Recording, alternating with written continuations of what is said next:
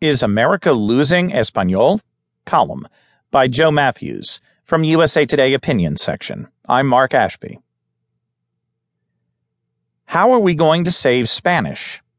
Yes, I know that a call to preserve the Spanish language might seem ludicrous at a time when more than 37 million people speak it in the U.S., up from 11 million in 1980. And yes, my question about saving Spanish may seem especially daft now, as America's deranged politics pit hysterical Trumpian xenophobia, with its fear of being overrun by foreigners and their languages, against liberal triumphalism about growing diversity. But, and I speak to that small, hardy tribe of Americans who still prefer to be ruled by facts and not fears, the realities of immigration, education, and language acquisition put the lie to the notion that Spanish has nowhere to go but up. To the contrary, there are clear signs that the Spanish language has already begun its decline, which is why we should start thinking now about how we are going to preserve it. Spanish is confronting what might be called the three-generation death law of non-English languages here. German, Italian, and Polish all but disappeared after 3 generations. A first immigrant generation that learned some English, a second U.S.-born bilingual generation that lost its proficiency in the non-English language over time, and a third generation that grew up speaking English only and knew the old language only by studying it. It's possible that Spanish in the 21st century U.S. may prove more durable, given the undeniable cultural power of the language and the geographic, and now digital, proximity of the Spanish-speaking world. But it's far more likely that Spanish will simply become the latest and largest tombstone in the language graveyard that is America. Census statistics and Pew Research Center analysis tell the tale. While nearly 80% of all people nationwide who identify as Hispanic and are age 5 and older spoke Spanish in the previous decade, that number is expected to fall to about 2/3 by 2020.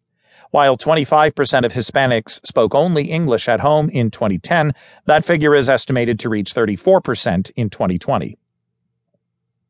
Spanish's decline is likely to accelerate, even as the percentage of people who trace their heritage to the Spanish language world accelerates.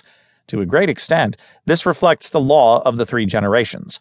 While 61% of first-generation Latino arrivals to this country are Spanish-dominant and 33% are bilingual, some 69% of third-generation Latinos are English-dominant and 29% are bilingual.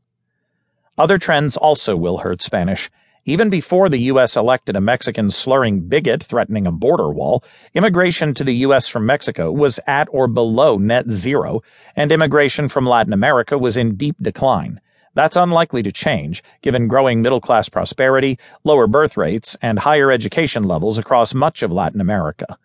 In this country, the U.S.-born constitute a rapidly increasing percentage of people of Spanish-speaking heritage. Greater integration of families is another factor. More than a quarter of Latino babies have a non-Latino parent.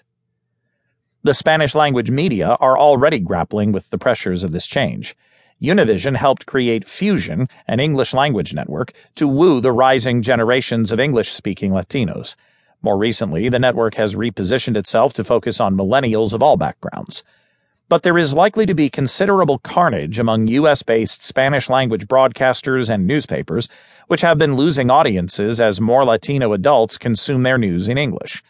Also troubling for such media, surveys suggest that the percentage of Latino adults who get their news in both languages is also declining.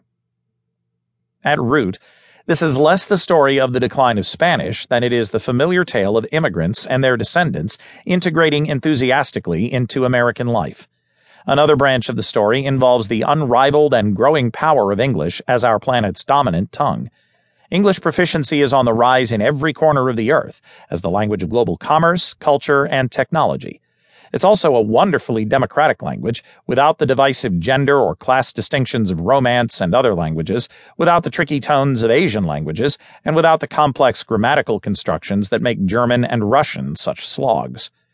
Preserving Spanish would serve history, and not just by honoring those Americans with roots in the Spanish-speaking world. States like California, Texas, and New Mexico have histories that can't be told without the language. California was founded as a bilingual state. Our first constitution required the printing of laws in Spanish and English. Preserving Spanish would serve the present and the future as well. There's big money to be made if we can increase trade with a Spanish-speaking world on the rise.